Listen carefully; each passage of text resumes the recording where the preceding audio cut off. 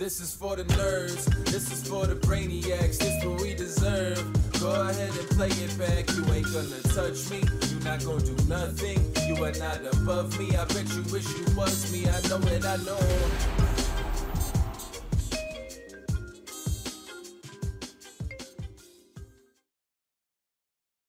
This just in! Licking toads can make you good at No Limit Texas Hold'em. Who knew? Live at 6, we have the toxicology report that is somehow allowing Bryn Kenny to crush the high rollers. This is right up your alley, Melissa. What is? You know, getting a shaman, winning all the money. I wish. I would have won way more by now if I had a shaman. Where's your guy to tell us that Michael or Matthew? Yeah, where's Matthew to tell us what star sign I should be operating under while getting frog poison injected into my veins? Bring him in and we'll see. Bro, the eye one was crazy. Like the eye where it's like, oh, we're gonna pour acid in your eye. Well, that's the thing. Like you can put LSD in your eyeball. Relax. I'm trying to live. God damn. Yeah, how dare you get this frog toxicology going on? We're gonna put acid in your eyes. Do you trip harder if you put acid in your eyeball wild. instead of on your tongue? I think no, I don't think so. But my friend used to do it when I was in high school. It's Why definitely would you a thing choose you the can eyeball do. over He had it anywhere else? in an eyedropper. It might hit you differently. I don't know. Maybe. I haven't tried it. So what are we referring to, Burke? All right, enough with the bullshit. Let's talk about Wait, what we just there's saw. more pressing stuff to talk about? Everybody, I'm sure, just watched the Doug Polk podcast with Martin Zimani. I actually had heard all of this a little over a year ago. Zimani and I were in Park City for a private game that we were playing in. He got a little wine drunk and really spilled all the tea. So none of this was really new to me when we were talking about, people who were potentially cheating the other day, and I threw Bryn Kenny's name around. Zimani was the source that was coming from, as he was his horse for the better part of 2 years. I struggle a little with where the direction that this is taking. We're to the point now where we need to see some receipts. He made a lot of pretty wild accusations. Big claims. Yeah, and he's not exactly the most organized storyteller. Yeah. So it's all fine. I'm not trying to refute him. I think for the most part, my opinion is that I think that he's telling the truth.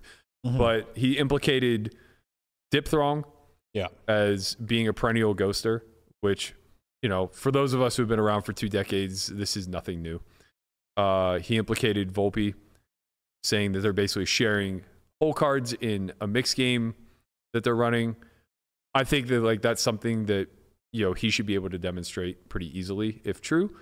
He implicated Bryn to many, many, many levels, which we're going to cover. Right. As well as a handful of his horses, people that I'm less familiar with, Euro Regs, I'm guessing. Also, I forgot one of a long time reg. He's Indian. I forget his name. Oh, Shankar. But some facet, I don't know. He just mentioned him very briefly, but I didn't really understand the context. Yeah, I wasn't listening that closely. But it sounded like at minimum he might have been a part of the stable. I'm not sure. But the bigger conversation, the bigger topic of conversation here is that there is this effective cheating pyramid with Bryn at the head. And if what Martin is saying is true, runs pretty fucking deep into the streets of GG. Now, I can speak on my own personal experience to corroborate a little bit of what Martin was saying.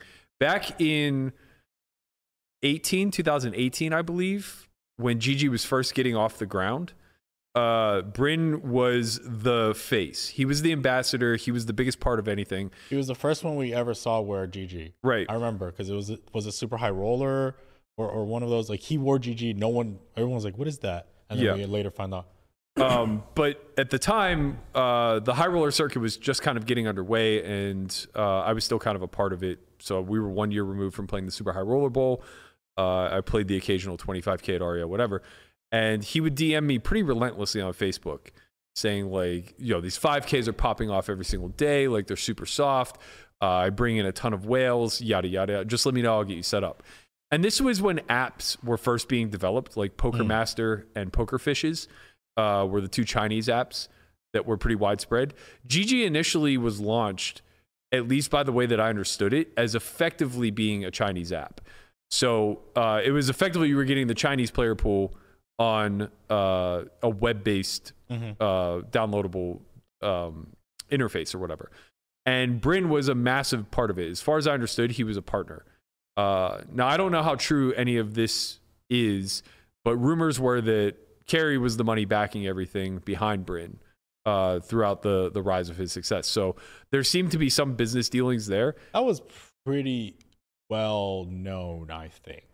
Like that Bryn was backed by Carey. Yeah, I mean, I'm just repeating. But we don't obviously we can't confirm. I'm just repeating what I've heard. Right.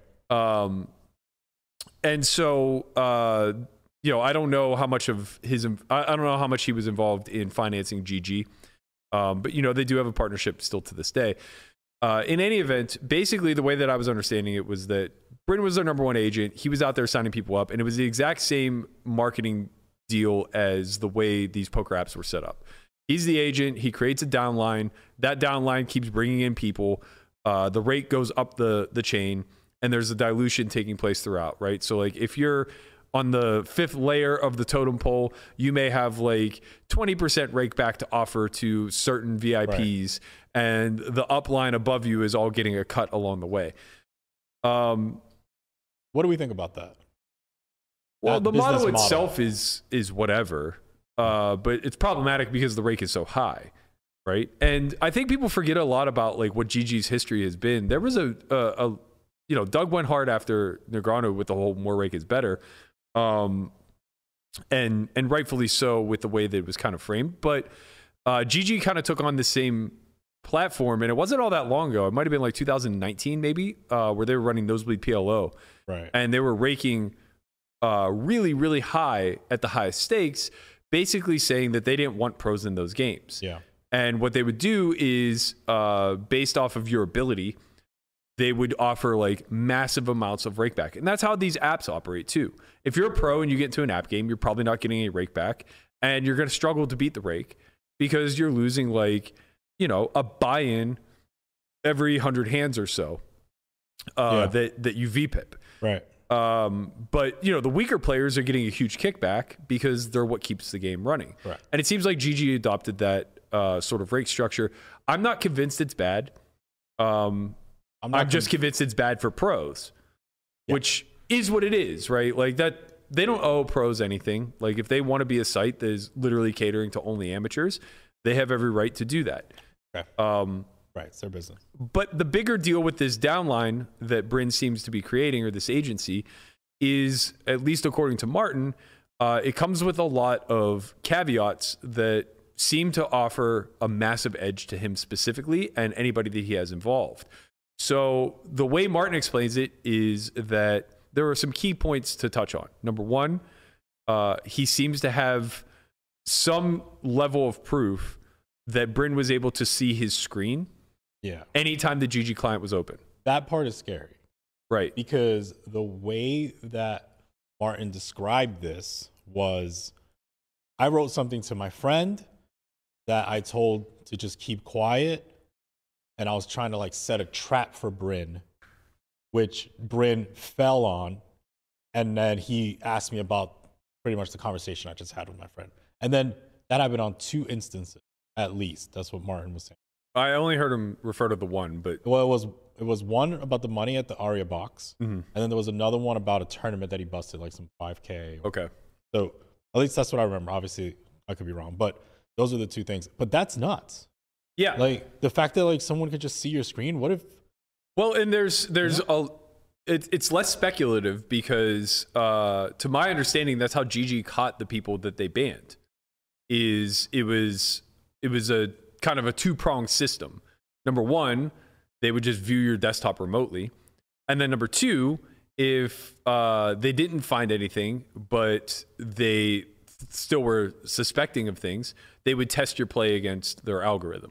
But the scary part about this is that if what Martin is saying is true, then Bryn has some sort of access to security.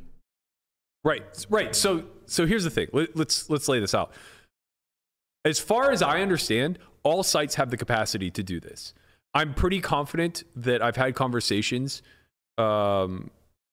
where it's confirmed that Party Poker can do this as a security measure. I'm pretty confident that in legalized industries such as we're in, sites like BetMGM, WSOP, etc., they have the capacity to see your screen at all times. So I'm very confident that what Martin's saying is well within the security measures that an operator can take to ensure a level gaming environment. Yeah. The other side of that is I'm pretty confident that Bryn was an early adopter of GG and has massive stake in the company to the point where he threatened them to leave and start his own offshoot because he had such a big downline. He had so much, he made up, like his downline made up for such a large percentage of the revenue that GG was bringing in that they ultimately worked something out in private, and Bryn squashed that plan, right? So if those two things are true, and it led to Bryn having some level of access at the secure level, which I don't know if this is still the case or not. But there was a point in time where I believe GG was operating with, like, way in the early stages, that they were operating with poker players at the skirt, or maybe I'm conflating them with Poker Kings. Didn't John Andreas and Poker Kings and Petrangelo? Okay, so that was Poker Kings. Yeah. Sorry, I don't want to get this confused. In any event, if they did give him the keys to the castle, so to speak, and he's running a stable on this site, and guaranteeing the prize pools, he's pretty heavily incentivized to, take a lot of liberties here. So it's not really discrediting Martin in any way, shape, or form. That's not to say that Martin is 100% factual. Like, I still think that we need to demonstrate some level of receipts here.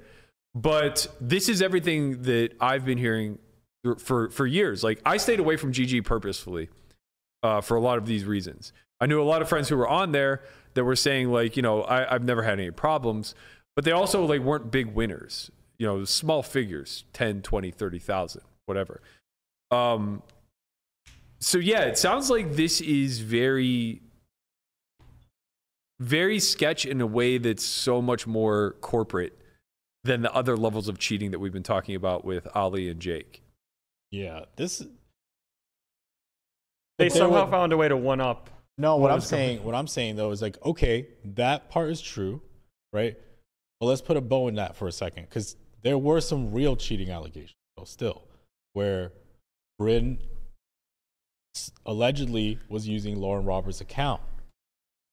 So this I'm much more familiar with, because I remember when it was happening in real time. Lauren was playing in our game at Aria a lot, and we all watched this unfold. We saw Bryn palling around with her. She would tell us how he would stay at her house and how close of friends they were and things of that nature. Farah today kind of came out and corroborated it as well, that she's known this for a long time, and, like, all of us kind of watched it unfold. We knew Lauren disappeared, and we didn't know why. Like, and this is Farah Galfon for those people that don't know. Yeah. But Lauren just, like, disappeared into the poker hospital, and we weren't really understanding why. And it was a big part of this. Like, between her and Joel, they lost millions on the GG site, and allegedly Bryn was basically running these 5Ks around them and sending stables in there to basically clip them for whatever he could. And then on top of that, by wielding such a friendship with her, allegedly Martin said that Lauren confirmed today via text that Bryn was also playing on her account sometimes. That's nuts. So now he's getting both sides of it, right? Both sides. Yeah, go ahead. So he's getting the rake. He's getting the EV value passed on to his horses when she plays or when Joel plays. Mm-hmm. And then on top of that, he's now getting his unfair share whenever he gets to play on an anonymous account that's fish tagged by every single red. Three sides of it. So somebody on Twitter, Beruzzi, I think he's a streamer, but he looked up the Sharkscope graph for HE22, and found that the biggest losses were all between 5 and 10K buy-ins with small fields. These fields are like many of them are under 30 people. And it's just a straight line down 2 Right. million. Down 2 mil. Other way. Sorry. There you go. So a 30-person field for Right. 2 million losses. That's That's a lot. Yeah. That's a lot of fucking Really buy-ins, small bro. fields. a lot of buy-ins. Yeah. And I mean, honestly, like that's not that hard to pop off, right? Like you're talking about a couple hundred buy-ins where you're probably averaging like 3 per.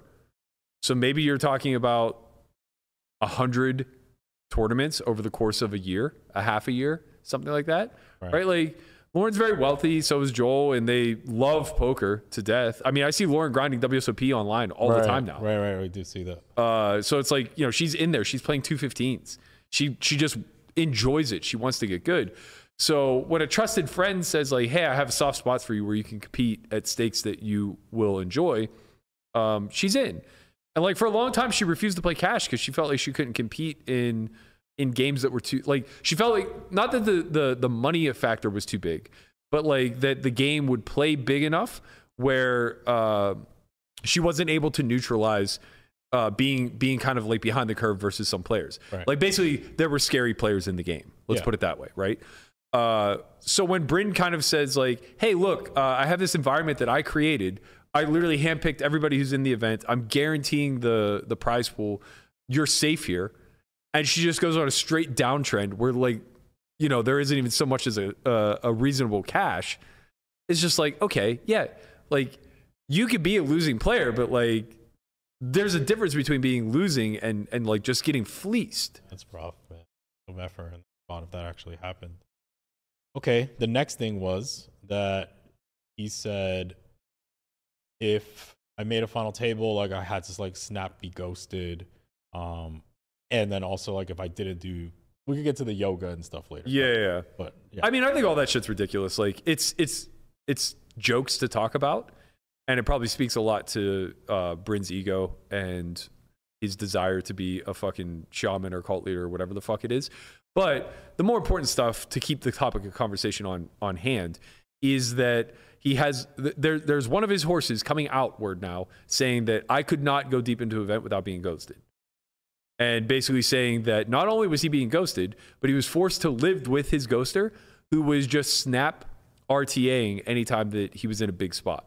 Yeah, that's Also a lot of like weird manipulative like cult leader type behavior, if true, is really seedy and not, it's just not a good situation for anyone being staked to be pressured to go to a psychic and have toad stuff put in cuts in your arm, and like it's just all very odd, and it feels like something you'd watch in like but a it's Netflix also documentary. one of these things. Like I do want to get back to this final table thing, but I want to address your topic. Like it seems as if it's opportunistic because Martin didn't want to do all this, but he was like calling his mom, telling him like, I'm broke, like I have no other options, like my backer went to jail, like what am I supposed to do now? Like I'm done. I mean, people stay in situations like that without any financial things going on. Like that, it's people get manipulated into those situations. It's like a form of control too. Yeah. It's just like, So do we think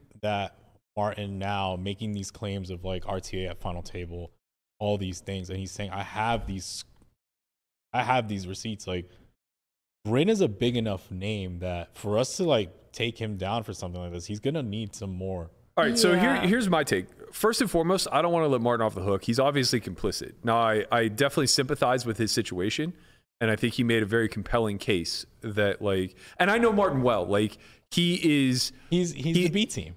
I upgraded him. He's the A team now. He knows about it. It's an inside joke. I love this kid. Like, he's so genuine to a fault, right? Yeah. So it's just like he's not going to hide behind the fact that he's complicit in doing something wrong. So me saying like, you know, you're not off the hook here. You were agreeing to be ghosted. You were agreeing to RTA. You were agreeing to these things. Stay in the backing deal. Yeah, I don't think he's going to skirt that responsibility. And I can sympathize with the financial situation that he's in. Like, money and power go hand in hand. And when that gets leveraged against you, you get into some fucked spots. Like, we've been talking about this internally a little bit for like the last week or so.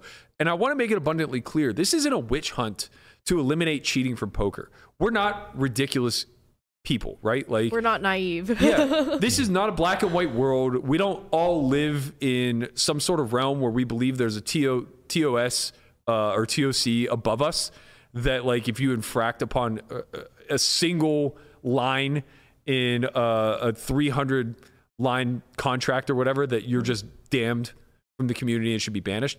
I'm not that ridiculous. Obviously, everybody has some degree or some scope of missteps along the way in their career. What I'm talking about is scalable cheating. Yeah. Right? So when people talk about, like, well, fuck Bonomo, he was the biggest multi-accounter around. It's like, okay, yeah, that happened and he owned up to it, and it was in a time frame where we didn't really know much about much, right? So multi-accounting back then was similar to RTAing now. But the difference is that it was a lot more detectable, and he got caught very fucking quickly. He paid his crime, and most importantly, it wasn't scalable. At least not, he didn't scale it. Let's put it that way, right? That's not to let Bonomo off the hook, but it's to say that, like, there's a big difference between a 21-year-old kid and a 35-year-old man who's been in the industry now for the better part of 2 decades, right? And now you could say, like, okay, well, a lot of the bad actors now are young, so you should just chalk them up to being young and stupid. It's like, well, no, because a precedent was set by fucking Bonomo. Yeah. Right? Like, we had all of this wave of cheating take place, and we snuffed it out, and we did a lot about it, right? We caught super users like Hamilton with Absolute. We fucking caught the UB scandal. We had the Brian Hastings yeah. situation. Yeah. People forget about that, but, like, you know, that was just as simple. I mean, there were a couple, right? There was the one with Isildur, which by today's standard wouldn't even be considered cheating. It was just information sharing. And then there was the more recent one in 2018 where he was VPNing into, I believe it was Stars, playing big mixed games and playing under someone else's account. Obviously, that's super fucking unethical, but it's not scalable either. So I'm not giving him a pass. It's fucking terrible. But also, like, I don't want to lose the forest for the trees. Yeah. There's a big difference between some minor infractions and people running full-blown stables where they are RTAing, they're ghosting, they're potentially sharing hole cards amongst the team. Right. There's potential that somebody is a breach in security and can be super using the way Hamilton it's full was. on, like, organizations. Like, they are Yeah. effectively criminal organizations. It's a cheating syndicate. Yeah. Right. Crime exists in the real world at every single level, but we don't give a fuck about people who run traffic lights or petty theft or whatever. It's like, it's unfortunate. I'd love to hold people to a higher moral standard. Yeah. But, you know, they're not such egregious actors that it's going to collapse the world. It's different than a full scalable operation that is pulling in millions and millions of dollars from the ecosystem. We look at organized crime. We look at crime syndicates, right? And that's what we're talking about when we're talking about cheating in this industry. You know, there's been a lot of people who are speaking out for the cheaters. I shouldn't say a lot, but there have been a handful of very loud voices speaking out for the cheaters. And every single one of them is surrounded by morally corrupt people. Yeah. Like, I haven't seen one single person come out of the woodwork and say, like, you guys are way out of line trying to reduce the amount of bad actors in this community and just be like a morally just person. Like, whoa. Cheating is okay, but I draw the line at talking about the cheaters. You can't do that. It's like, okay, come on. Yeah, it's just like, you know, there are people who are held to a high enough standard in this industry that, like, we can trust what they have to say. And the day that Phil Galfond comes out and just says, like, it happens, cheat or be cheated, right? Like, get ahead of it or die. Can you imagine? Like, No, he of would course not. literally never, ever say something like that. Of course not. It's beyond absurd. So, you know, pulling all this back to the Bryn thing, what's disturbing to me is not that no one act is disturbing to me. Let's put it that way. It's the culmination of all of it, right? If what Martin is saying is true, it's the entire scope of how deep this runs. How deep inside of GG this runs. Yeah, that part is the scariest to me, is the fact that the security is completely compromised and able to be accessed by agents potentially. Like, I mean, it's a Russ scary. Hamilton situation, right? He's some sort of like part owner, agent, shareholder, something, where Gigi gave him the keys to the castle and said, don't abuse your power. And he, you know, seemingly has potentially done this. Yeah. I mean, allegedly though, like we don't know how he got that computer. There's a lot of different ways. Like, Yeah, that's fair. you know, if he's broke, it's like, okay, here's my computer, and then I can just have remote desktop on always. Right. Stuff like that. You can have, you know, OCR. Hell is it called? You know what OCR stands for? No. Optic character recognition, something like that. That is what screen scraping is. Scraping. It's so fast. You were talking about the other day how it's like very streamlined. Dude, like or there's a OCR keyboard for. logger or something. I'm sorry, say You again? could have like a key log or Yeah, like There's so a many. million ways where Gigi's not complicit in this. Yeah. Right? Correct. Like he could have just installed a Trojan in Martin's computer. I'm Right. sure that they were within proximity at some point, whatever. But the reason why I guess we're tying that together is because what we do know for a fact is that these companies all do have this security measure in place where they can police their customers by being able to remote in, right? And I think you're right, Andre. Like we shouldn't put such a big emphasis on it because there's absolutely nothing corroborating that right now. Mm-hmm. Just the fact that we know. He was saying the GG Poker RNG is not right, and then Right. I mean, that coming was just his own Like, feeling. yeah. Like, 'cause- correct. Yeah. But this is the type But people of say like, that all the time. This is his current mental state. Yeah. Right. As well, and I'm not saying it's necessarily bad or good. It's just like Well, he said that he has receipts basically, and I was hoping that those would be shown on Doug's podcast. By the way, Doug did a great job interviewing him, but I was hoping to see some receipts because these are huge claims, and if they are real, they should be looked into like seriously. But it's hard when you aren't showing any hard evidence. What can they do? But he says he has it. So Yeah. I would like to see that if he does. What I don't want to see happen is Martin get discredited as a witness. So I hope for his sake that when he says he has their entire Telegram conversation recorded or screenshotted or whatever, that there actually is damning evidence in Yeah. there somewhere. Yeah. I hope like he's not relying on total recall Mm-hmm. and maybe misremembering some details here and there, because like, you know, a lot of the stuff that he was talking about is fucking stupid, but it's not it's not something that I'm gonna do anything more than character judge Bryn over. Yeah. Right, like it's not it's a lot of The non-news. psychic and the Yeah, it's you just know. like all that shit's a complete and utter It's nonsense. and, like, entertaining, but it's Right. not anything condemnable, really. Like, right. It's like, I'm sorry you went through that. That sounds tragic, but like also this guy's just a sociopath. That's very clear. yeah, But what I'm much more interested in is gathering information around the more specific details that he's speaking to of Bryn's ability to see desktops, of Bryn cutting off people's agency. I think that that's a really critical one too, right? That seems like a little bit of. If that's true, it seems to me as if like if I had that done to me, I feel like, bro, like you're robbing me. Wait, Like, so I brought so that I'm so this is- understanding this how- correctly, basically he would have people under him recruiting people, and if they didn't bring in enough money by his standards, he would basically just cut them off and No. absorb those people.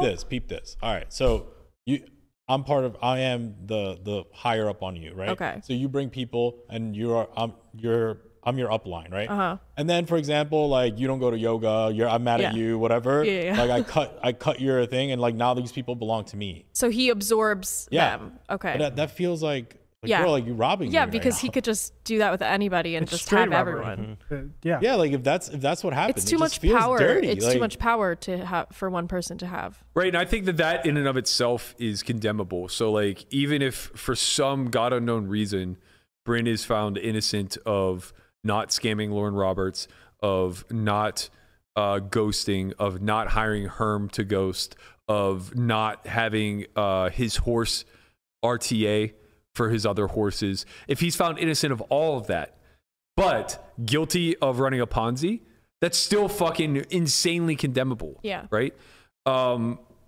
It's basically like if you were selling Mary Kay or Tupperware or something, and all those, and your higher up was just like, no, all of your Tupperware customers are now mine. feels right? bad, It's a pyramid scheme, basically, what it is. allegedly. Allegedly, if it's true, it's a pyramid scheme. Well, Right. It's okay. I'm a little bit nihilistic here. Like I think a lot of capitalism, by definition, is a pyramid scheme. So I'm very careful to call things that because it's just like we're putting a very negative tone on it. Yeah. I think the real problem here is just the fact that I can cut it off. right? Normally that just doesn't exist. The system is just, okay, well, the drip goes down Yeah, and goes down and goes down. spreads. That's fine. The ability to cut it off and just absorb is the problem here. I don't have a big problem with like being the the structure agent, of it. right? Like everybody knows what they're kind of signing up Yeah. for at that point. You know And- you're getting a piece, and that's fine. Correct. And when you're small, you have to give up large equity stakes of, just for acquisition. Yeah. So it's like, okay, from a business standpoint, I understand we're giving the consumers a little bit more here, or the agents in this case a little bit more here, but we're gonna get some sort of scale. But yeah, like I don't think Bryn, or if this is allegedly true, anybody should be able to just be like, you're cut, I'm taking all these Right. people. It's, as you said, Chin, like literally stealing from people. Yeah. Feels bad. I think we need some receipts from Martin, and I do agree. Like Martin did have something in this. Like he did agree to be. I have a question have about these- this recruiting structure. Is this an official thing, or is it like, is there an agreement or anything in writing that lays out this like affiliate structure? Isn't this what happened with Vanessa though? Like Vanessa had a deal with GG to bring in people, and she was getting a piece of the rake. This is the same right? stuff. So it's usually outlined somewhere, isn't it? And if so, wouldn't they need to explain that the person above them can absorb their Yeah, maybe affiliate- it's in their contract. right? So if it's in their contract, then it's fine because they agreed to it. But I mean, it's not like yeah, ethically fine. it's so difficult, right? But I just have a hard time believing that that would be something that's outlined. I wouldn't, to be honest. Like I'm sure with these MLMs, like Tupperware or whatever it is, Yeah. handbags. Cutco. My mom was in all of those. Yeah. And I just Energy didn't think drinks. anything of it. And now I realize it's all MLM shit. But there's a reason why they're still alive to this day, right? Like they're just so profitable, and they scale really quick before people can actually do something about it, or the governing bodies can actually do something about it. There are some other elements to consider here too, right? So like, I don't know, I'm using a hypothetical here, but like, let's say hypothetically Bryn had signed Ali up, right? And Ali gets banned, and they seize $1 million. Where does that money go? How much of it does Bryn keep? Right. Right? Because as far as I understand, when the bans occurred, there was very little refunds getting issued out. Yeah. But I'm pretty confident that it was like well into the 7 figures that was actually banned. I know Chrissy B tweeted today that her and Foxen lost 1.5 million in those soft games, quote unquote soft games, Yeah. and was only issued a 15K refund. But like 3 of the biggest winners were banned, Right. and their accounts were assumed to be seized. Yeah. So like, where did this money end up? It doesn't really add up.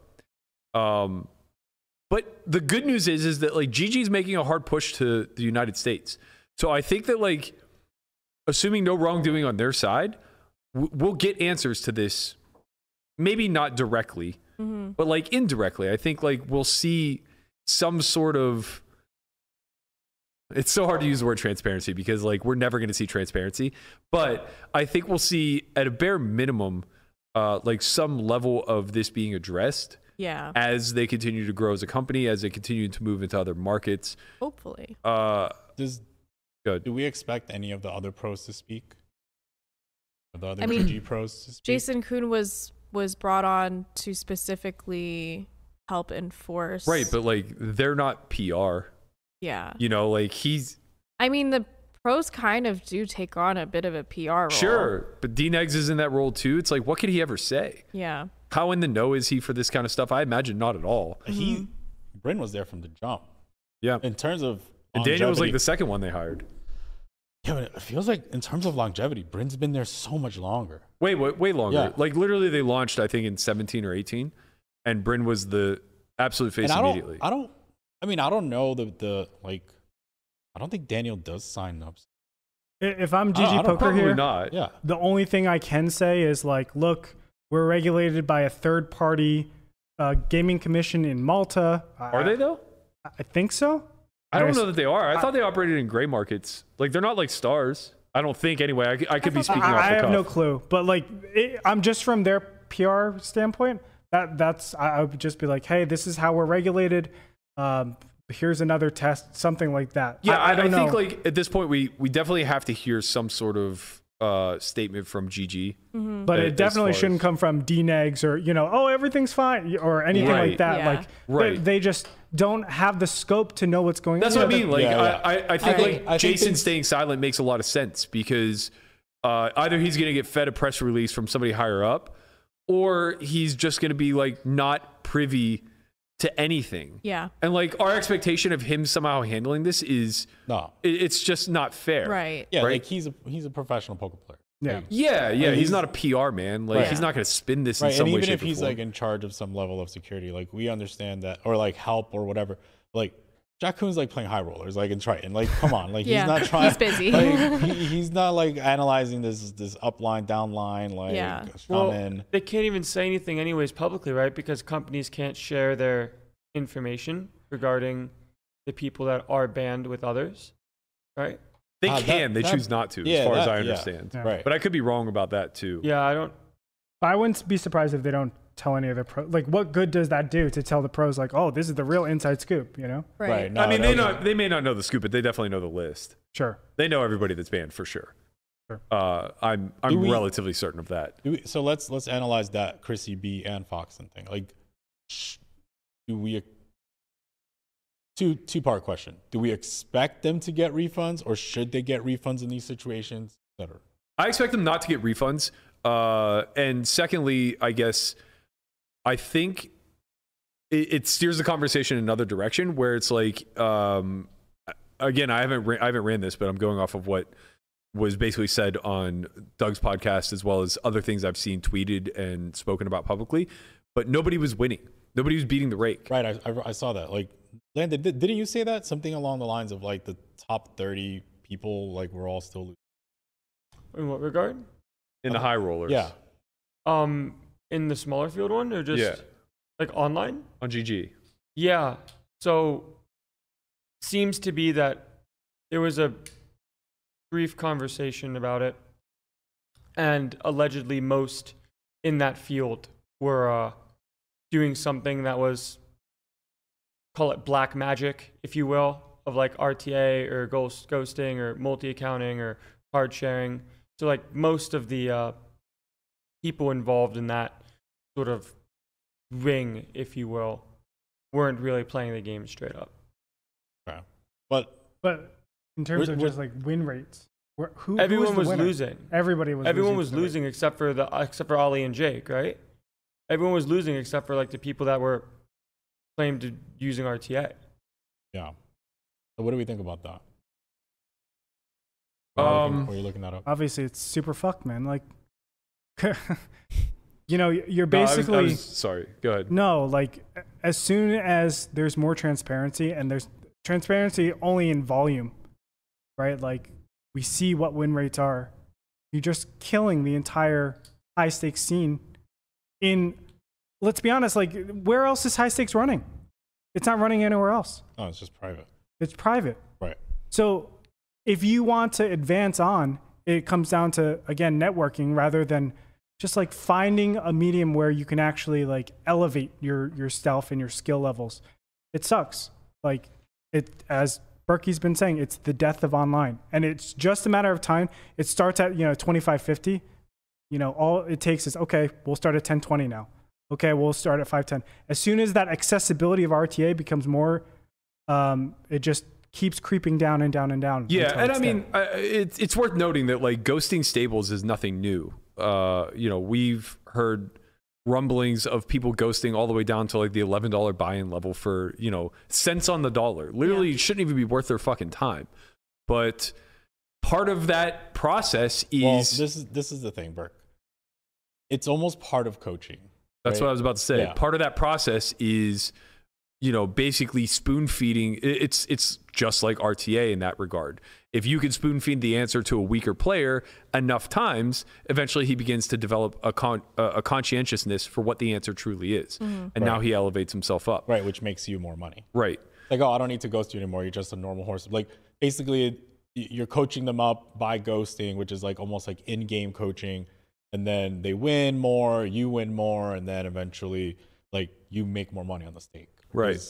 That's the concept, at least. Right. So again, getting back to this whole Bryn thing, the overall scope of this is pretty vast, right? There's a lot of implications at a lot of levels, both people above him and people below him, all well recognized names, and they all hinge kind of on this character witness tale from Martin Zumani, who was one of Bryn's horses for the better part of 2 years.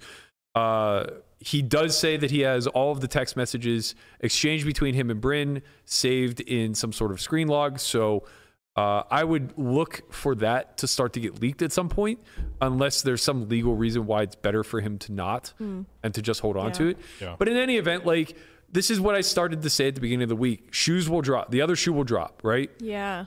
Dominoes. Yeah. I mean, again, the loudest voices that we've heard are people that are ancillary to the biggest kingpins. Yeah. Right?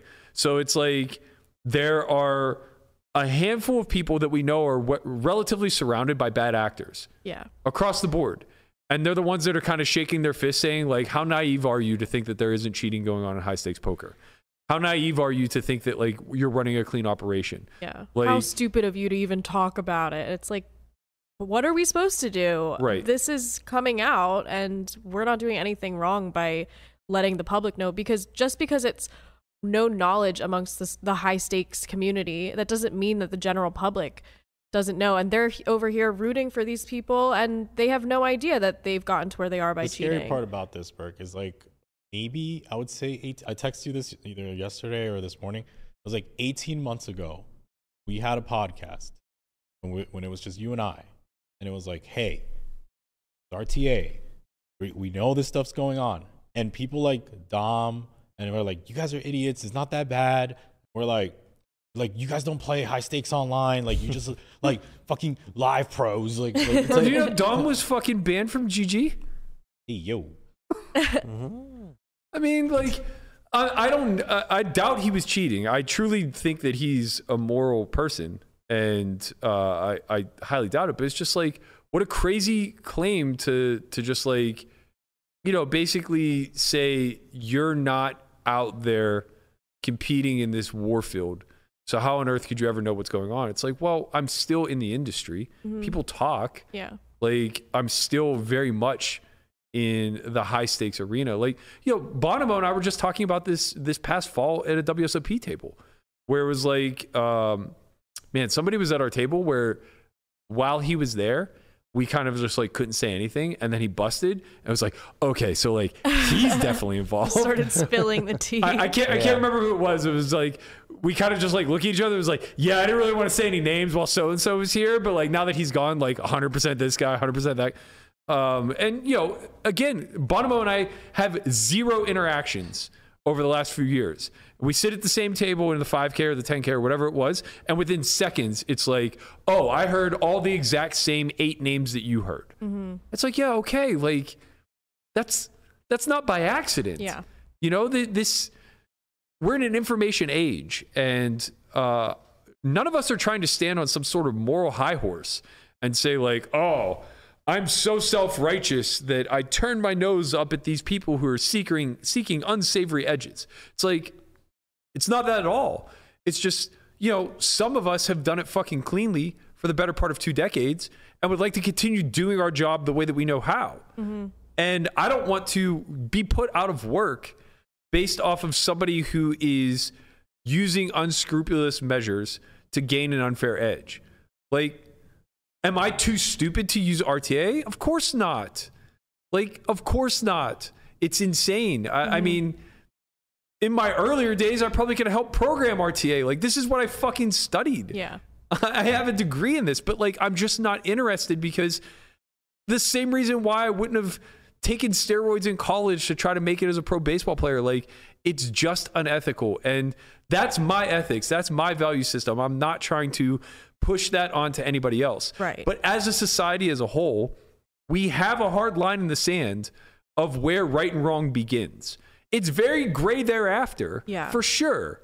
And everybody's going to fall onto the side of wrong in some degree throughout the course of their life. Yeah. But you can't just live over there and then throw your hands up and say like everybody who's trying to be on the right side is an idiot. Yeah, I mean, it seems like from at least just from reading some of the horrifically bad takes from somebody yesterday, it seems like the people who think that way and think it's all cheat or be cheated are either they genuinely believe that everybody thinks that way, or they are doing a lot of justification by telling themselves that everybody thinks that way, therefore it's okay for them to do it. And everyone, you know, even like Ike is saying, a lot of, you know, I think you're ignoring the fact that a lot of people function on the belief that stealing from your friends is not a good idea. And it's almost like it just wasn't computing. And it's like, I genuinely think that people who think that way just see it as everybody must think this way. And that's not the case. Well, I can speak a little bit to this, and I'll get into it in a minute. But I kind of mentioned this earlier when we first broke the cheating story, that I think that there's a small subset of the poker community that just takes never-ending pride in being sharp. And it's much more about the power and clout than it is the actual monetary return, in just knowing that you get the best of people over and over and over again, and that they'll never get the best of you. So it's max exploitation, right? I think that within that subset of people, there's another subset of people that admire that cutthroat nature.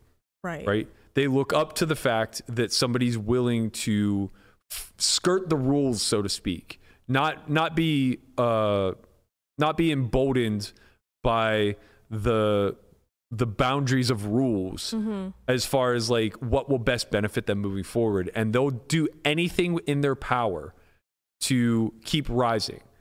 That's an admirable trait to some people, right? Like they see it as gritty, they see it as determined, they see it as kind of a powerful trait that ensures success, right?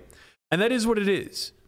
But it's also very cowardice in the sense that you are now putting your best interest and perhaps the best interests of those closest to you above the greater good. And I can understand, as long as they provide a benefit to you. Right. And I can understand how innately we're selfish creatures and that thought could cross our minds. But socially, I think that it's very clear we programmed out of that, and it helped us escalate our society along. So it's very critical that we continue to cooperate as we kind of integrate with machines and technology and everything else moving forward. Basically, what I'm getting at is that these two subsets of the community are very EV driven and very transactional. And that's a really goddamn hard way to live life. Right? Life is fucking hard. You're going to fall, you're going to get beaten and battered, and whether you want it or not, and this is coming from somebody who is very difficult when it comes to like receiving help. Whether you want it or not, at some point in time, somebody's going to extend a helping hand, and you can't, in good conscience, accept that if you're solely trying to take advantage of them. Yeah. Right? So, you know, the thing that we're kind of beating around the bush was like Lynn's tirade yesterday on Twitter. And I don't want to spend that much time on this because I don't think it's that newsworthy. I just think that two things happen. First and foremost, like, this was just kind of a very capitalistic worldview where to her, money, power, clout, these types of things are very meaningful at a young age, right? And we kind of instill this into young people where it's like, when you're young and hungry and motivated, get out there, get all the money, get all the success, get all the power, get all the fame. And from there, enjoy the fruits of your labor moving forward as you grow your social circle and things of that nature. And I want to add one thing, because when I was coming up, this was part of the, like, all the people that were my mentors, but like outside of you, were all like, for you to get there, you have to knock somebody down, you know? And it's like, so you're coming for their head. Right. And it was kind of that mindset. But go ahead, Burke. So what I want to address with the whole Lynn thing is that, you know, personally, we were very close for a long time, and I know two polarizing sides of Lynn. I know her to be incredibly warm, thoughtful, caring, mindful, would basically do anything for those that she considers to be within her inner circle, people that she cares deeply for. But then I also know this other side of her that's cold, ruthless, determined, competitive to the utmost degree. And that seems to be the way that she carries herself in business. And those two things can coexist, but it's really fucking hard to juggle and compartmentalize whenever you start to see overlap between those two worlds. Yeah. So we're not in corporate America. We're not in a realm where you're playing a positive sum game and, you know, utilizing every advantage or every edge that you can find to your advantage is not hurting any one individual. We're in a zero-sum environment where cooperation is key. And any single time that you take an unsavory edge, you are directly harming one or a multitude of individuals who are trying to do it the right way. So, you know, I think, like, obviously I don't need to make an argument for values or ethics or morals here. And I don't really need to poke holes in everything that I think is wrong with the tweet storm that she put out. I actually think it serves the conversation a lot better to kind of frame why that mindset exists in such a competitive field. And why it's not necessarily wrong. It's unethical, but it's not necessarily wrong. And I think that we see this a lot. And we may, honestly, I might just be too far removed. We may have seen it a lot when I was in my 20s too. It was a lot less sophisticated. We didn't have the tools and the resources, and we weren't able to network nearly as well. We didn't just have Discord groups and Telegram groups and the ability to contact people across the world who were doing the same thing. And we also had no vision over this game whatsoever. Yeah, but in Rounders, it was like, well, we're not playing with each other, but right, not but playing you're talking against about each other. two people versus a small field, not scalable to the degree where there's this inner circle of 20 or 25 Illuminati, so to speak, in poker that are just like wrangling up 8 figures, 7 figures, whatever.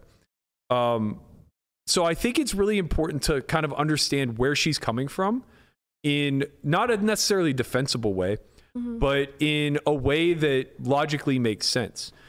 And at the end of the day, there are a few things that we can consider. Number one, we have no idea the degree at which this is taking place at scale, right? The more that the cheating and the bad actors are at scale, the more that you actually have to reciprocate with being a bad actor yourself. Right? Number two, there's no way to really protect yourself in this industry other than being transactional. I've told a multitude of stories where I know for a fact I'm giving up EV with nothing to gain. And it's literally just, it's just me as a person. Like, it's my worldview, it's my value system, and it's me believing in the greater good and the bigger picture. That doesn't make it right. I'm not by any stretch of the imagination saying that I'm correct. I am saying, though, that I'm where I am because I was that person, right? Like, I've been able to navigate this career path because I'm that person. If I weren't, I would have either flamed out or I would have had to take a hard look in the mirror somewhere along the line, right? That's not to say that either side is correct or incorrect. So from somebody who's young, brash, competitive, driven, and looking to maybe make an exit, as she kind of stated, like, if your goal is to only be in poker for a short period of time and you see it as a launching pad, well, why not just tear through it in any way, shape, or form that you can, make 7 or 8 figures, and then jump into the next thing? Just like, why poker though? Like, if that was really her only goal, then why not just go make a rug in crypto or go sell nudes on OnlyFans? Like, there's so many other ways to just like exploit and make and amass tons of money without ruining a game that well, you're first, in. I want to be clear that I don't think that she's doing these things necessarily. But number she's two, just advocating for them. She may be advocating for them, or she's at least protecting herself through that lens. But number two, poker is very fucking scalable. Creating a network in this industry can lead to a lot of high returns, whereas creating a network in crypto to set up a rug gets you 1 rug. Right? Well, unless you're Steve Aoki. No, they're serial ruggers for sure. Yeah, but like, how successful can they possibly be? They just come up under a different name. Right, but for like large sums. No, for large sums, you have to have some level of credibility, or you have to have the ability to get credibility. Don't. You don't. I've seen it so many times. There's 16-year-olds rugging for 7 figures in crypto, popping up with a new name, doing it again. Right, but like, okay, fine. It's But not you're saying sustainable. it's more long-term It's just in not poker. sustainable. Like Yeah, you just yeah, can't do that. It'll end at some point. yeah. Maybe it could be these people addicted to the power. Like I think we're looking at it as if we are among the community, but when they, let's say someone that's using RTA, right, and then they have that thought process of, oh, well, I can get off of RTA anytime and play with the plebs, and look, I just won a 10K, so I actually have real skill. Like I'm actually doing a service when I'm not using RTA. I know that sounds really weird, but like it's confirmation that it's like, hey guys, like I'm this good anyway. So like, what do you guys complain about? Andre's right. There's a large subset of this community that's young and believes this to be true. Squid posted publicly on a Discord that having RTA is just a privilege, similar to being born in the United States. By the way, not Sam Squid Poker. I don't know this kid's real name. He's a heads up. Zhuang Ruan. Yeah. Him. Ron. But yeah, he basically posted in a public Discord that having RTA is akin to being born in the United States. And when somebody refuted it, he goes, well, are you going to move to China and live in substandard conditions? No, North Korea. Or North Korea, whatever, because you were born in the United States. So why should I level the playing field and not use RTA? Right? And so like that's the jumping through hoops to rationalize things that take place where it's like he goes to sleep at night believing that he's truly a good poker player. Yeah. And that's fine. Validate yourself that way if you have to. But a lot of this is coming from just general low EQ, high EQ. I mean, if you want to imbalance. extrapolate that out, there's a lot of war criminals who have started wars under the guise that they are fighting evil, and instead they are the evil. So there's a lot. I mean, that type of mindset, I guess it concerns me because it usually is not constrained just to this small thing of poker. It's sort of the way they live their lives. Right. And that's kind of the issue with burning through an industry like this, making a bunch of money and then jumping into something else. You're almost certain to rinse and repeat. Because there's, especially for the younger generation, like your 20s is a time to really feel yourself out and self-discover. And if you're spending the majority of your time chasing some monetary goal where you are now rooting your value system in money, power, and clout, rather than empathy, goodwill, basically the things that will help you sleep better at night. And listen, I sound like a fucking patsy saying this, right? I sound like somebody who has the wool pulled over his eyes, who sound is like me. just, huh? You sound like me. Yeah. Oh, I mean, yeah, but it's, it sounds, but I'm not ignorant. Well, I can speak to this sort of because in my very early 20s and in my my early late teens and very early 20s, I was in an active addiction to alcohol and drugs. And during that time, I did not have access to true empathy, and my entire motivation system was wired around being able to continue to basically keeping myself from being sober. So anything outside of that was just an exterior thing. Feeding myself, taking care of myself properly, all of that falls second to chasing the thing that I need to make me feel okay. So I think in some cases there is a bit of an addiction to power and money and stuff that could completely cut off somebody's empathy. I mean, that's something that I can understand. And especially being young and seeing that as the only thing giving you value in the world, or, not really having much of a sense of self outside of how much power and money you can garner, I could definitely see how that can cut you off from seeing the larger implications of your actions. Yeah, I also think that whenever you face strife at a young age, money and power often seem like an escape, or the most viable escape route. Yeah. Right. So whatever the case may be, whether it's poverty, abuse, or just basically anything that we could process as making life very difficult at a young age in adolescence, it becomes very easy to become cold and shut off to the rest of the world. 100%. And just say I'm going to get mine, and then you'll all understand. Yeah. And then tell yourself I'll become a good person after I've accomplished something. Right. Like you use your newfound wealth, knowledge, ability, whatever you want to call it, throughout the underhanded ways of receiving it in the first place in order to then use the unethically procured funds to now doing good in the world in order to validate your previous actions of being evil. A lot of people think like that. But, Yeah. but it's impossible to implement. It's one of those where it's like Chamath does this like in business where it's like, if you want to change the world, you better get the money first. Yeah, but it's kind of bullshit because at the end of the day, process matters way, way, way more than goal.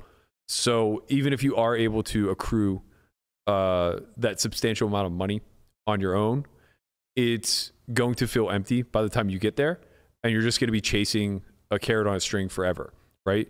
Because the process that you built in order to derive the wealth was fucked. It was rooted in nothing, right? It was just rooted in greed or escapism or whatever it was that was driving you towards some arbitrary figure that you wanted to accumulate. Getting the money, getting the bag now is easier than ever. Like you can crowdsource everything. Finding money to fund something is so easy nowadays compared to before. VC is like one of the biggest commodities that we have available to us as young people. Yeah. So much so that there are companies built around just pitching to VCs. Right. That are making millions. Yeah. And all they ask for is like equity, Yeah. obviously. I mean, that's what the thing Andy Duke is a part of. Is exactly that. It's a firm that basically teaches people how to pitch to VCs, and they just take a cut. Does part of that also include adding $1 million free roll tournament that you don't have to? I don't think that's in the guidelines. It could be. I think it's not a coincidence that I assume all these kids are almost like indoctrinated into this sinister sounds like, but like I want to say insidious now, but like this system that's so corrupt, right? Like to get them to think that like and justify that all the actions that they're doing are okay. Yeah. And you were talking about it, like your integrity and stuff, and a lot of people like the pushback I think to that, Berkey, is like, well, you can do that because you're in a place of power already. Like you can take these small cuts because you have a mechanism that can produce more money. Whereas a lot of other people, when they're younger, when they're not, they have 4-5 figures to their name, they don't have that mechanism yet, right? Like you had to really cut your teeth in your earlier years just to get where you are right now. And for them, they see, oh, well, I can cut my teeth and just be miserable for 10 years. Or there's this system that can just make me good instantly. And hey, guys, I'm just using this to get good. Like, yeah, I'm getting some money now, but I'm just using it to get good. And then I can go play in these 5K live tournaments, 10K live tournaments, and just win them. Just show you guys that I'm good enough. There's also a little bit of, just real quick, just like being a young person who is knowledgeable of all these things before it's been kind of public, and understanding that like a lot of the mentality shift of trying to get the money first prior to call it internal ethical beliefs or finding certain ways around believing in like what you do find to be ethically or unethically correct based off of your moral systems. I think it just comes from a lapse of understanding the infinite game mindset when it comes to realizing that poker isn't something that's just going to go away. And that like if poker persists, that helps everybody. But if you see poker as something that's going to die, the logical thing of trying to take as much money as you can and then leaving makes a lot of sense. But you're just coping. Because poker's been around this long, and poker's dying because of these reasons. But if everybody in poker was a good actor, following the rules of not cheating, not multi-accounting, not ghosting, call it what you will, some crimes are bigger than others where it comes to ghosting at scale or just ghosting a friend in like a $50 tournament or whatever, right?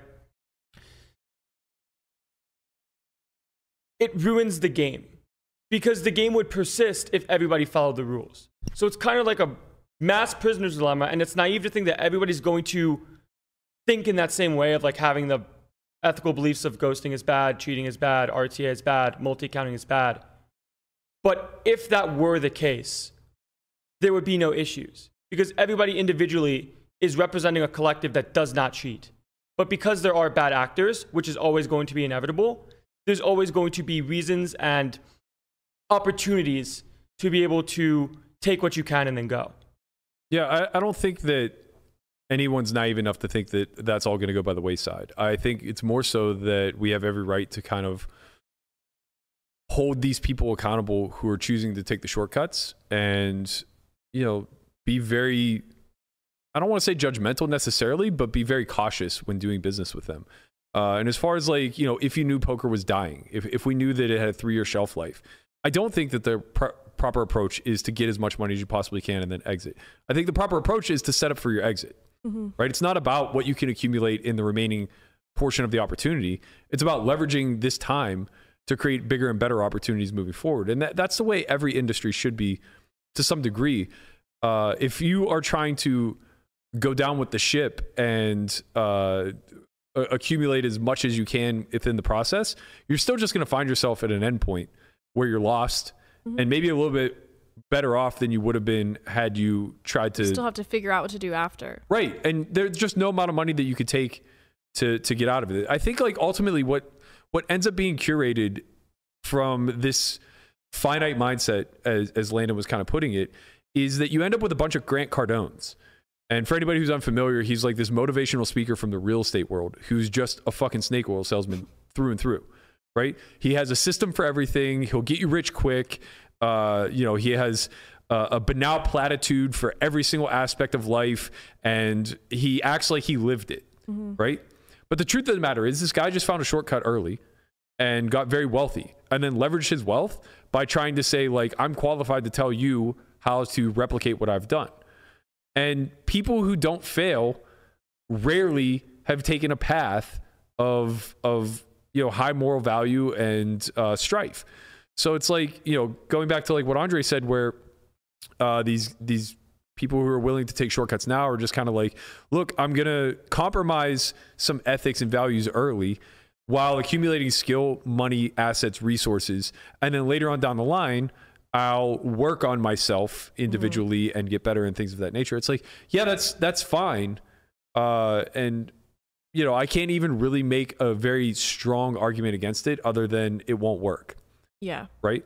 Well, I think also if we are relating it sort of back to this endless chase type of situation, when you're doing things, and this is from my own experience, when you are doing things that you internally feel guilty about but are rationalizing away, those things, they don't go away and they sort of continue to feed the demon, where it's sort of you feel bad and then you continue to do the thing, to gain more, let's say, money because it makes you feel better about yourself, but then you're gaining it in an unscrupulous way, which makes you feel worse. So then you try and get more to make yourself feel better. We also can't share it, right? So it's not a shared experience unless you're surrounding yourself with other bad actors. Yeah. And it's just like, yeah, like when you don't have respect for people who do it right, and when you treat people who are on the up and up differently because you think they're the sucker.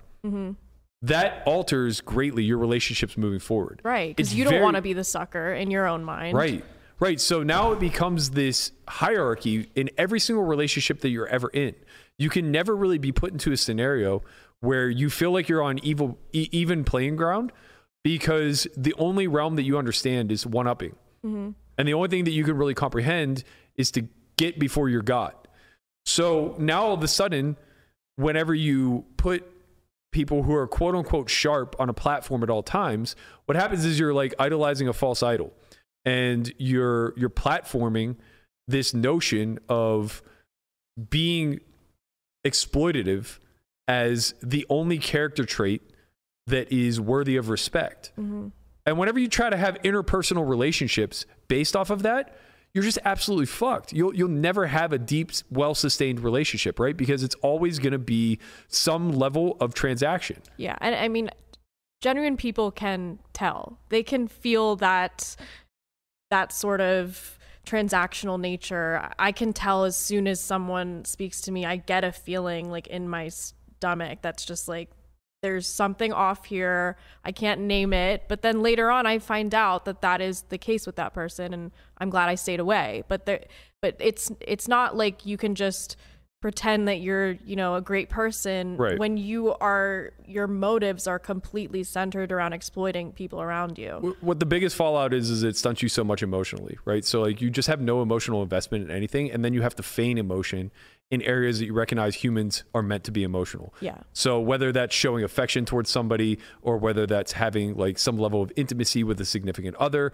or whether that's even like trying to demonstrate trust or companionship with those that you would like to keep close, it's all faked. And that's very transparent to somebody who, doesn't fake that shit. Yeah. That is genuinely sincere in those actions. And I worry that's ultimately the biggest loss here, is that people who are so concerned about winning the rat race now will ultimately burn every single bridge that they cross as they go through that path. And I mean, it's very easy to just take a nihilistic approach and just say, well, there will be more people down the line whenever I'm ready to be a good person. But we don't work that way. Like, nurture is like attracts like. You're going to attract people who are trying to exploit you. And it's just, then it becomes a matter of, you just surround yourself with that. it just becomes a matter of, well, can I out cheat them? Which we saw specifically said in a tweet last night. It depends if I can out cheat them. Right. And if you're seeing the world that way, you're going to just only attract people who are trying to exploit you. No, you're absolutely right. Interpersonal relationships, like hierarchies for interpersonal relationships, is just so fucking toxic. Yeah.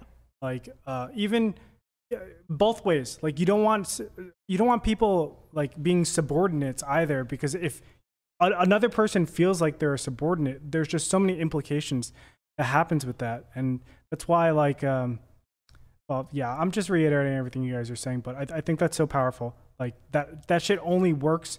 I don't even know if it works, but it works in business. I think that's why people hate business so much though too. The corporate ladder. Yeah, it's the corporate ladder. Yeah. That's exactly right. Like, oh, this person is a piece of shit integrity-wise, but they're barking orders at me, you know? So I hate my boss, but I want a promotion. So, correct. Yeah. So there's just that strife and conflict there that's just irreconcilable. You just want to fucking kill people. Yeah. Sorry, I was getting a tweet. Oh. Yeah, go ahead. Go ahead. Okay. Well, I think that no one's like completely clean. Like I've definitely, when I first started playing poker, like early on when I was learning tournaments, like I had backing deals, and like part of the coaching was me being ghosted.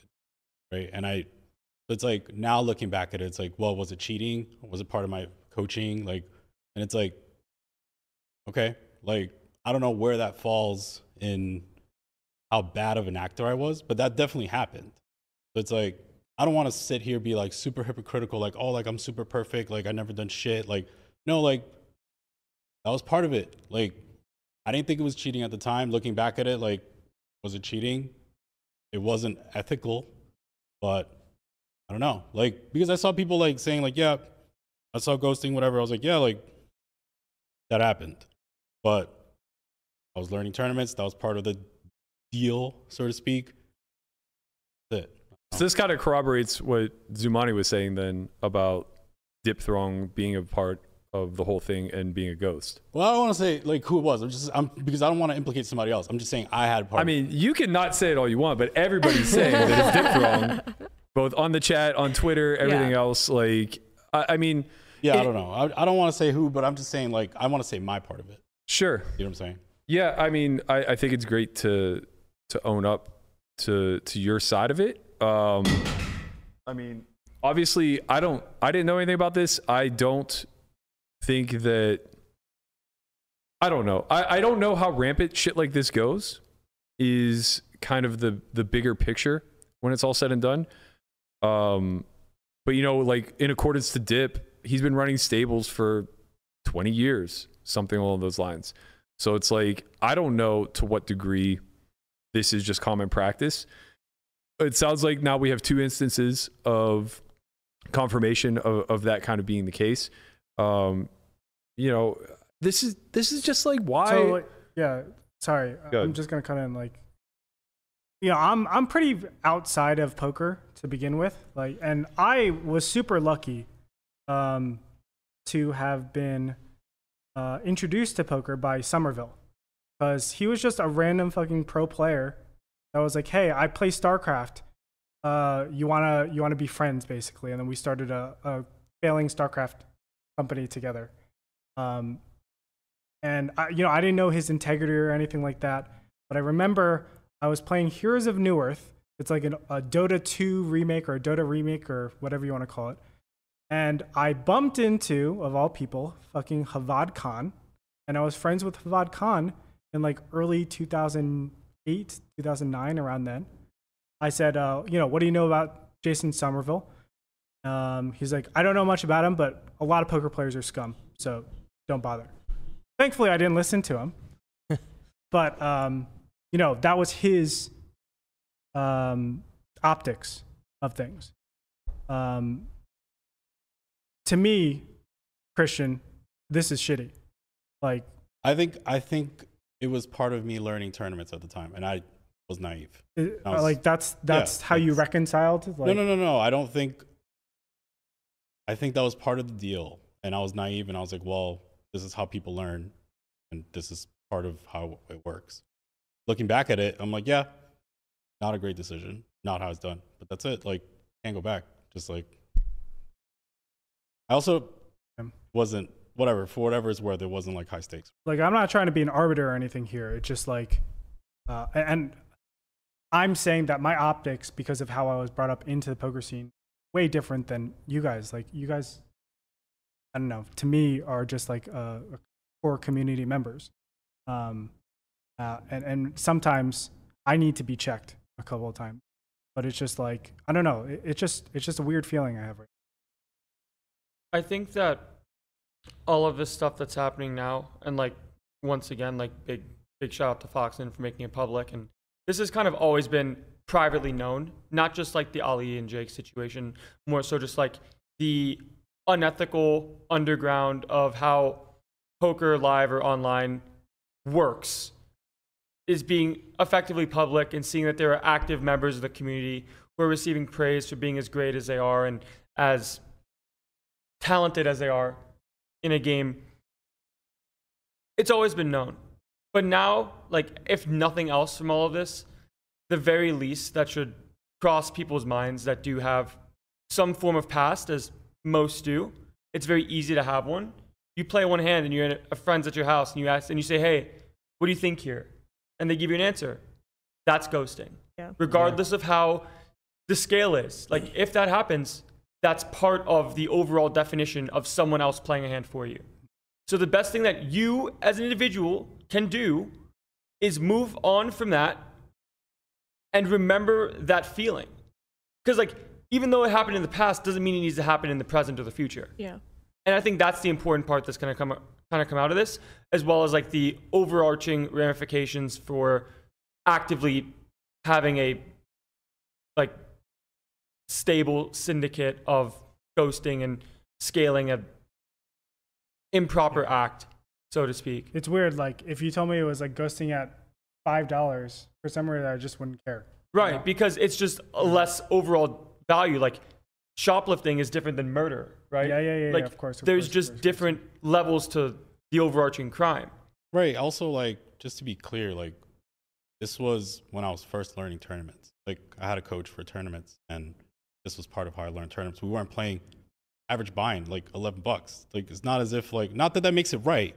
I'm just saying this was like early part of my career. Like Yeah, like I've heard. It's not now. I've like, recently heard stories all the time of people being in stables for smaller stakes, and even though like they're at a final table of some things, they just instantly get ghosted at final tables. And they're like, okay, like I want you to play your best, but I'm also gonna watch every decision you make. And let's say like you're gonna go all in a spot you probably shouldn't, and the person that's watching you or backing you or doing something like that says, oh, like I wouldn't do that there. That's ghosting. Yeah. Right.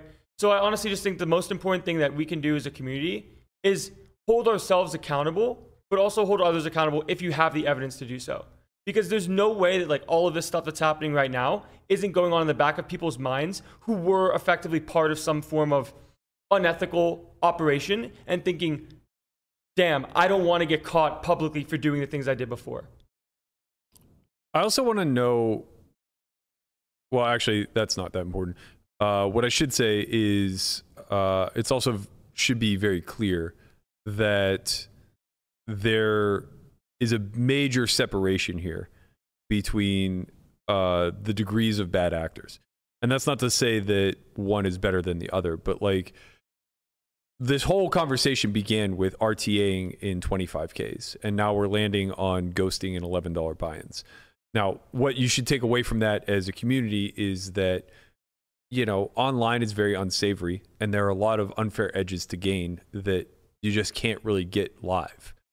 But what this actually means in real time is that we have a big problem, you know, and it starts at the corporate level. Like it starts at, and I thought Lynn actually made a pretty valid point about this, where she was basically saying that it's on the operators to do a better job of policing the environment. That's absolutely true. That's a big part why we're having these discussions, is because we want the operators to do a better job of ensuring a safe gaming environment.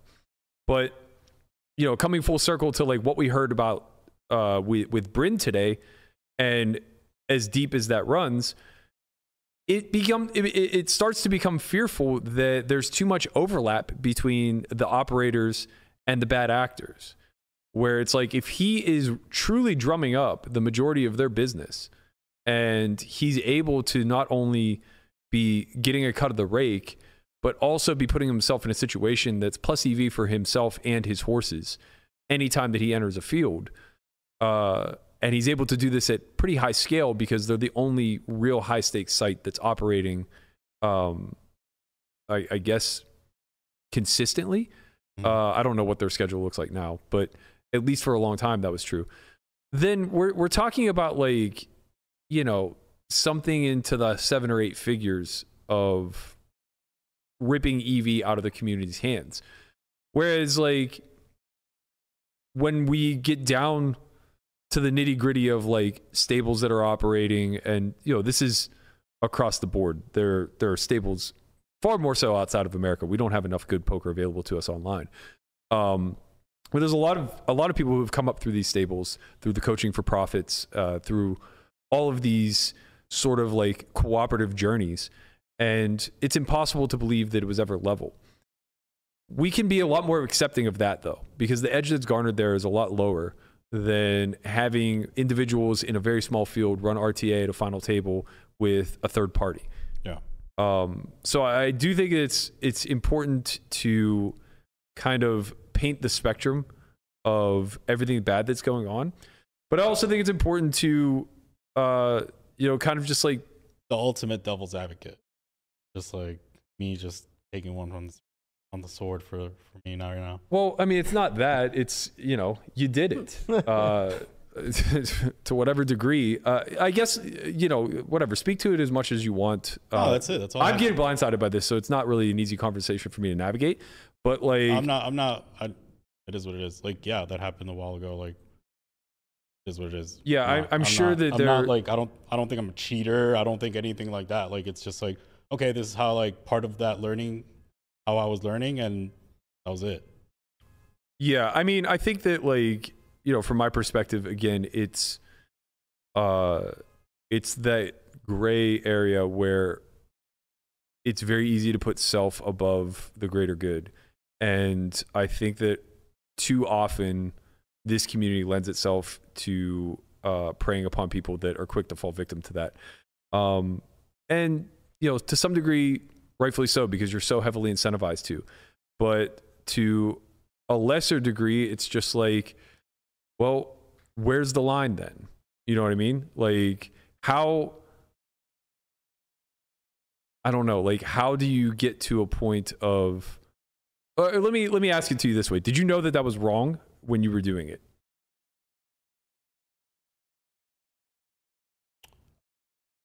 I think that everyone was that was part of online poker. Like when I was watching 2 Months 2 Million, these guys were like in a group, Yeah. like just like playing, like, oh yeah, this is what you should do. Like it's like They were effectively ghosting in that show. yeah, it's like okay, like this is how it's done. This is how you guys learn. This is how it is. Right. So like, So I didn't view it as like, oh, I'm like such a bad actor, like super cheater. Like it was you're like, no, like this is like when I well, was in the grand scheme of things, you're not. You're not. Right. Yeah. You're a part of the There's collective. a chasm. Like I want to make it very clear that there is a chasm between what that is and RTAing. Like RTAing is just straight up fucking people, and fucking people at scale. Your intent, in my opinion, is to get better at the game. Like, so I do think intent matters, but That can be said There- for Yeah, people there is using also. RTA here's though my too. I'm issue. still Well- constructing my argument. yeah. So Here's sort of where I personally see the way that this goes, at least for the next couple months, if not years, depending on how certain people take it, is when you're given an option or opportunity, or call it the ability to receive help. Did you think that there was something wrong with it? Like, not regarding what other people did, not regarding what, like, the homies were up to. Like, oh, me and the homies, yeah, like, ghosting was normal, and, like, it was okay or relatively okay. Did you personally think that there was an issue with it? When someone said to you when you were at final table, hey, let me help you. No, that's not how it was. It was more like, How do you see it? Not how how, do it I was. see it now? How you see it, how you saw it then versus how you see it now. I saw it now was similar to like 2 months, 2 million. It's like, okay, like we're click, like whatever. Like now it's like, okay, it's wrong. Like, Yeah. okay. Well, that's kind of what I'm getting at. Is like knowing what you know now. If you make the same mistake moving forward, that's, I would, in No, my opinion, that's different. ridiculous. That's But different. like, what was the structure of it all? Help me better understand. Like, paint the picture of like how this stuff would happen. I think that's too much. Like I just want to say like my part in it. Like I think it's too much. Why? Yeah, I don't know. I mean, it's difficult for me to weigh in without knowing like a lot of the details. It's tough to kind of navigate these conversations. I think that there's a big difference between rationalizing versus like actively seeking edges. So it's like, you know, if it's something where this is being encouraged by somebody that either has financial investment in you or somebody who is looking out for your best interest or whatever the case may be, then yeah, I mean, it's Well, pretty the reason easy. I don't want to do that is because like I don't want to like I don't want to. Like it's just my fault. Like I don't want to like. No, I get that. Put on the blame to somebody else. Like it's more like, okay, that's what I did. Like Yeah, and I think that's great. You should take responsibility for it. I guess like what I'm getting at is like I don't know to the degree at which this matters. Right. I think like no, it's just it wasn't like some like insane crime syndicate. It was just like, bro, like I'm gonna help you out. Like this is what you should do in this spot. Like it's like I was also like paying for this too. Like it was like part of like the coaching and exchange. So it's like it's not as if like it was like some sort of like huge operation. Right. So that was it. I think this is an example of what we were talking about when we were talking about how the thing with Bryn is a large scale, essentially crime syndicate. This is an example of like the non-scalable, like individual type of thing that goes on, which is not really comparable to the big scandals that are coming out today with the big collusion and RTA rings and the chip dumping that's happening on a mass scale. I mean, it just sort of shows the difference between the two. Yeah, like there's a difference between putting faces to names, which is kind of happening now, where it seems very witch hunty. But there's so many other things and operations going on that don't have a face to them, right? And like it's not popular, but it's more relatable when you can actively have like hard proof of someone doing things that are on a mass scale, morally and unethical, without a shadow of a doubt, and then allowing that to be known to the public. Yeah, I versus mean, I guess like single one-off instances of like, oh, I made a final table of a tournament. Like, what do I do here? I'm not sure. Like, Right, there's a big I difference guess, like, between the stealing big- $8 million, like $8+ million, 8 or 8+ figures versus there just has to be a scale. Well, the big thing is that like it matters very little. Like going after Zumani is not the idea here. Going after Chin's not the idea here. Going after the people that are trying to scale this is the idea, right? It's like putting an end to Bryn, taking advantage of however many people that he had on his downline, putting an end to Dip, who's like just willing to create stables and ghost them to wins. Like It's a system. What's the It's a difference system that between- creates that we need to kill. It's the difference between going after the corner boy who's selling drugs versus the distributor. the distributor, the supplier. You know. Yeah. Yeah, absolutely. I mean, we have to kill the system in order for poker to actually live. You know what that means, though? I don't. It means killing online. Online poker's never, ever once been safe. Yeah. In the history of its existence, it's never once been safe. And there's no way to ever make it perfectly safe. Right. I mean, you could go the lengths of chess, but you're going to lose a lot of the... I mean, we're talking about, you know, just GG right now, but like, what's the RTA like on ACR? What's the RTA like It's on rampant. Ignition, on WSOP? It's everywhere. It's rampant. It's everywhere. Yeah, it it's has to rampant. be everywhere. It's OCR rampant. I is know so it's rampant easy. because people who are RTAers for the entire pandemic were playing nosebleeds on WSOP. And they're selling that as like as a product. Right. You could buy it. Oh, really? Yeah. Wait, what? Well, like the thing that people use now is now like a publicly licensed thing. Oh, no, not true. I mean, yes, to some degree, there are a lot of products now that didn't exist then that aren't that far away from RTA, like, you know, Odin and GTO Wizard. Like they only have a 20 or 30 second buffer.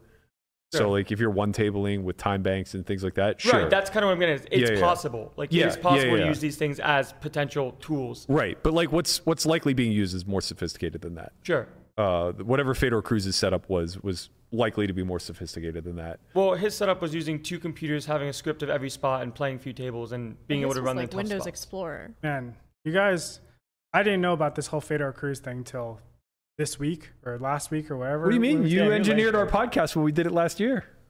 Huh? When we covered it, yeah. We covered Fedor? Yeah. Cruz, not Fedor Cruz, Holtz. though. It's not Fedor Holtz. Oh, Andre is out here losing his mind. I was like, I Fedor like Fedor Holtz is Holtz doing so Pudgy much. Penguins. Fedor He's Cruz, I don't know not who that is. No, yeah, Fedor Cruz. No, different guy was using 2 computers at once, and then basically his stream computer was completely fine, and then his other computer, which you couldn't see, had the dream machine of just every spot. Oh, thank Every God. spot, like, you could ever Wait, so think is of. Fedor Holtz okay? Yeah. Yeah, he's Oh, good. thank He's God. just he's, I like he's just that down guy bad so with much. Pudgy I was like, Penguins. He's oh, He alright. just man, invented Odin, which is Huh? another thing. Right? Like, Well, Rory Young invented Odin. Oh. Fedor's just his business partner. I don't know to what degree. I mean, I hear people chirping about the delay not being long enough all the time, but I don't know to what degree, if at all, it's being utilized in that capacity. Yeah. I also don't know what to degree it could be easily hacked. I would assume it's not that tough to just remove change the time limit. Yeah, something? just remove it. But maybe the code's protected. Maybe it's impossible for people to get to. I just imagine there are hackers out there that are sharp enough to kind of replicate these types of programs and just strip away the one thing preventing them from using it for cheating. Yeah. Yeah, I think long story short, like if we wanted like a quote unquote secure online poker type of environment, that's not possible. At least not to have a completely pure online setting, unless it was literally in a casino where you use computers in a casino. We're far cry away from anything remotely close to a good environment. Yeah. Like right now we have tens of millions of dollars, maybe hundreds of millions of dollars wrapped up in a gray market on apps. Yeah. These are like, for everything that we're saying bad is happening at scale on regulated sites and non-regulated sites, it's happening 1,000x in your fucking local app game. Yeah. You are getting robbed. Nobody is fucking winning on Poker Bros. Nobody is fucking winning on PPP Ochre. Nobody is winning on Triple P Poker Ochre. 2. Like, nobody is winning except the fucking agents because they have no means to provide to you a secure environment. Not only do you have to deal with RTA, which is certainly not fucking being policed, you have to deal with collusion rings. You have to deal with card sharing. You have to deal with Rake like structure? team play. You have to deal with a rake structure that's unfucking beatable. We are talking about hundreds of thousands of people on these apps right now lighting their fucking money on fire. They would be better off buying play money chips on Zynga and earning nothing in return. It would be less costly. So that's happening at mass scale and is only getting bigger, at least was only getting bigger as recent of the pandemic. Yeah. We'll see some drop off now. But you know, that coupled with the fact that even our most trusted sites aren't exactly bulletproof makes it really fucking impossible to want to pursue online unless you're a dubious actor. Unless you say to yourself, okay, I'm 21. I want to fast track my way to high stakes. I want to be good enough that I can pitch a billionaire on backing me in 25K plus buy-ins. So what I'm going to do is put in 1 million hands utilizing RTA, start a fucking bankroll for myself, network myself live, and be the next Ali. Does crypto solve any of this? Because if, let's say we do have some sort of crypto app that's all in like USDT or USDC, I don't give a shit, but it's in a stable. And what happens if anything like this finds out, we can seize funds as a community and distribute it on an open ledger. So, you know, you guys were talking about like, where does the funds go, or where do the funds go when, you know, GG seizes 1.5 million or whatever? Well, now we will have consensus about where that goes. Surely that's a step in the right direction. The blockchain solves everything. It's possible. I know the system has to be very advanced and stuff, but that's like, the problem, is that we're so naive to blockchain technology right now. Like, you know, let me wrap up my little shits before we move on. I just want to, like, you know, whatever my role was in and all that, like, I want to apologize to whatever, like, to the community. Like, if I did something at the time, I viewed it as like whatever. Like, if I'm in my boy's house and he's playing online poker and he's like, yo, I'm playing this hand. Like, what would you do here? I'll be like, oh, I'll probably check. Like, that's how I viewed it at the time. And like, so whatever, like, I don't think it was right. That's how I viewed it at the time. And even like now, like if I'm in my boy's house and he asks me sometimes like, oh, would you check here? Sometimes I say, yeah. And I don't, like, maybe that's fucked up or whatever, but like, that's how I viewed it. And if that's ghosting, that was wrong of me, and sorry. And now maybe we can move on. Yeah, I think there's a lot of people, at least in the past, or for sure, it's hard to not have a skeleton in the closet, so to speak. And the most important thing about all of this is to kind of understand that feeling and move forward with honesty and integrity and not make the same mistakes again. And obviously, like, there's no real police for that kind of stuff. But at the same time, like, I know from a personal standpoint, at the very least, how these things resonate with me and how I want to see my career and my path moving forward. And it doesn't involve any of this sort of stuff. So that's a claim that I can make, but I don't speak for everybody. So I can't police everything that's going on, and people certainly know there are different things in other areas or people doing some unethical things. But the conversation of all this stuff coming out definitely leaves an impact that won't go away, in the sense of people having a second thought of, oh, if this ever comes out of me ghosting or cheating or looking up this certain spot for this very specific moment, that'll stay. And sure, some people don't really care about that sort of stuff, but I do. And the majority of the poker community does. And I think that's the important part here, is not everyone's a bad actor. Okay. That's all I want. Yeah, as far as like crypto potentially solving this and blockchain technology potentially solving this, I was a part of, or at least I was in talks with initially, the fuck is Virtue. What? Virtue Poker, yeah. Kept wanting to say Truth Poker. Makes sense. Virtue Poker way back in 2017. And in reading their white paper, it seemed good in theory. But in practice, you know, here we are 5 years later. And as far as I understand, they really haven't gotten their site off the ground yet.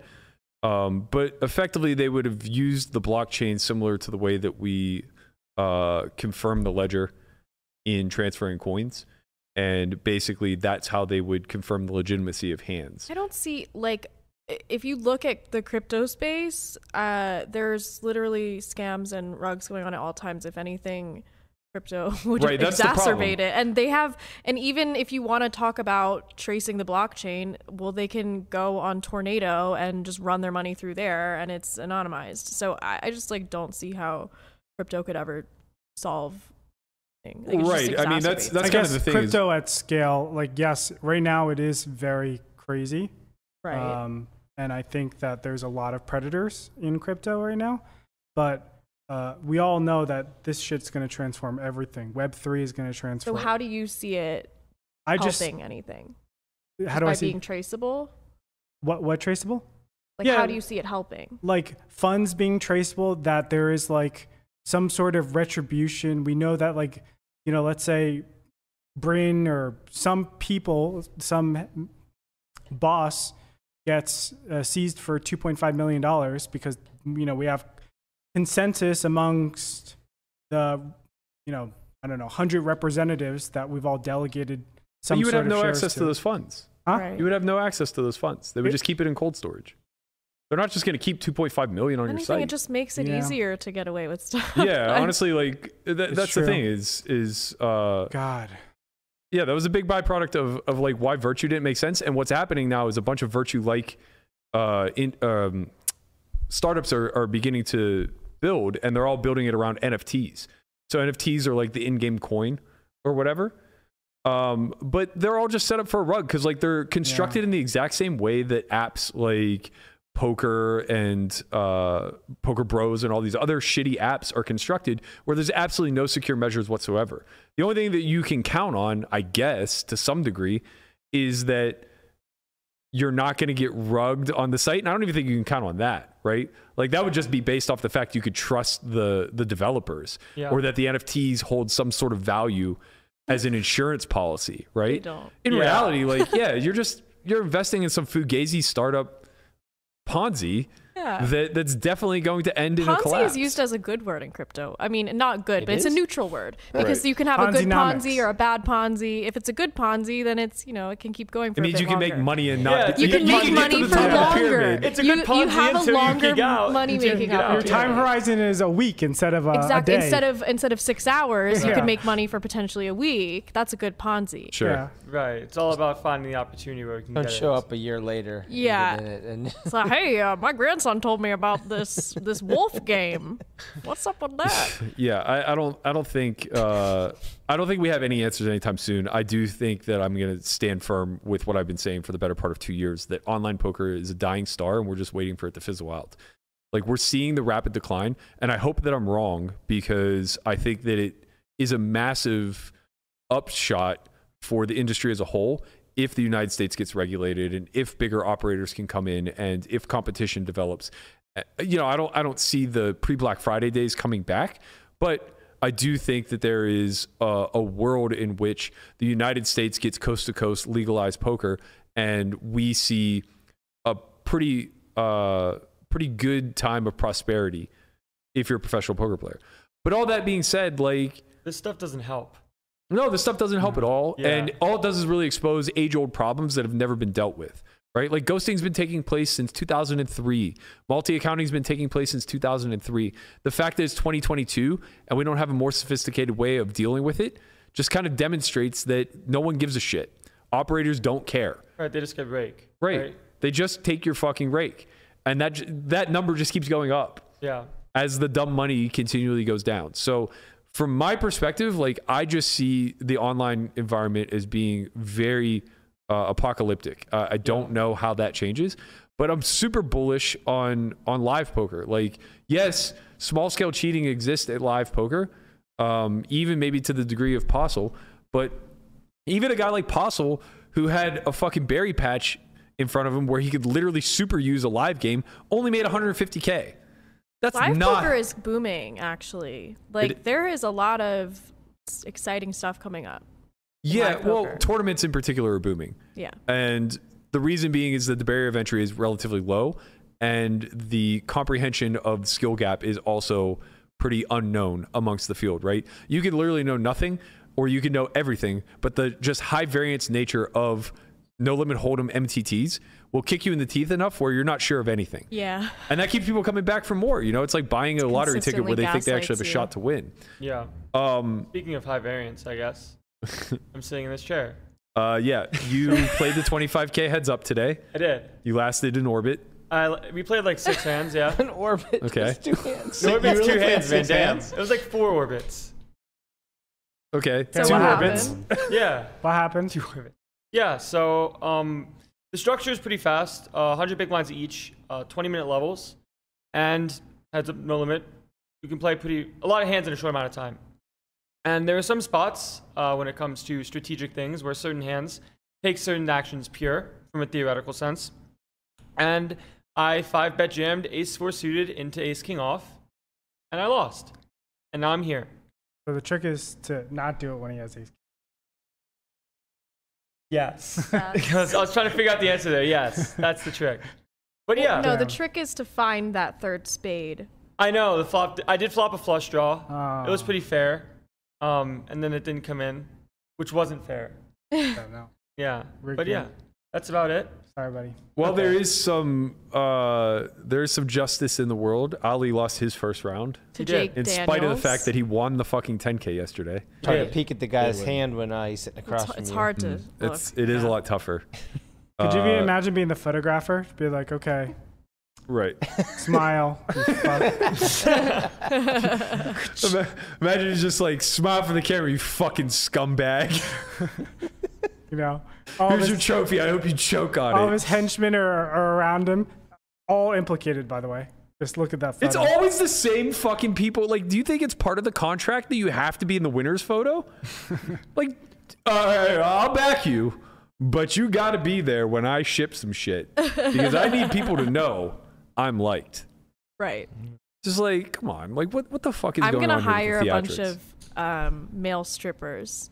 Like, It sounds like a great idea. if I have if I win, when you can clip You win. when I win There you go. a big tournament.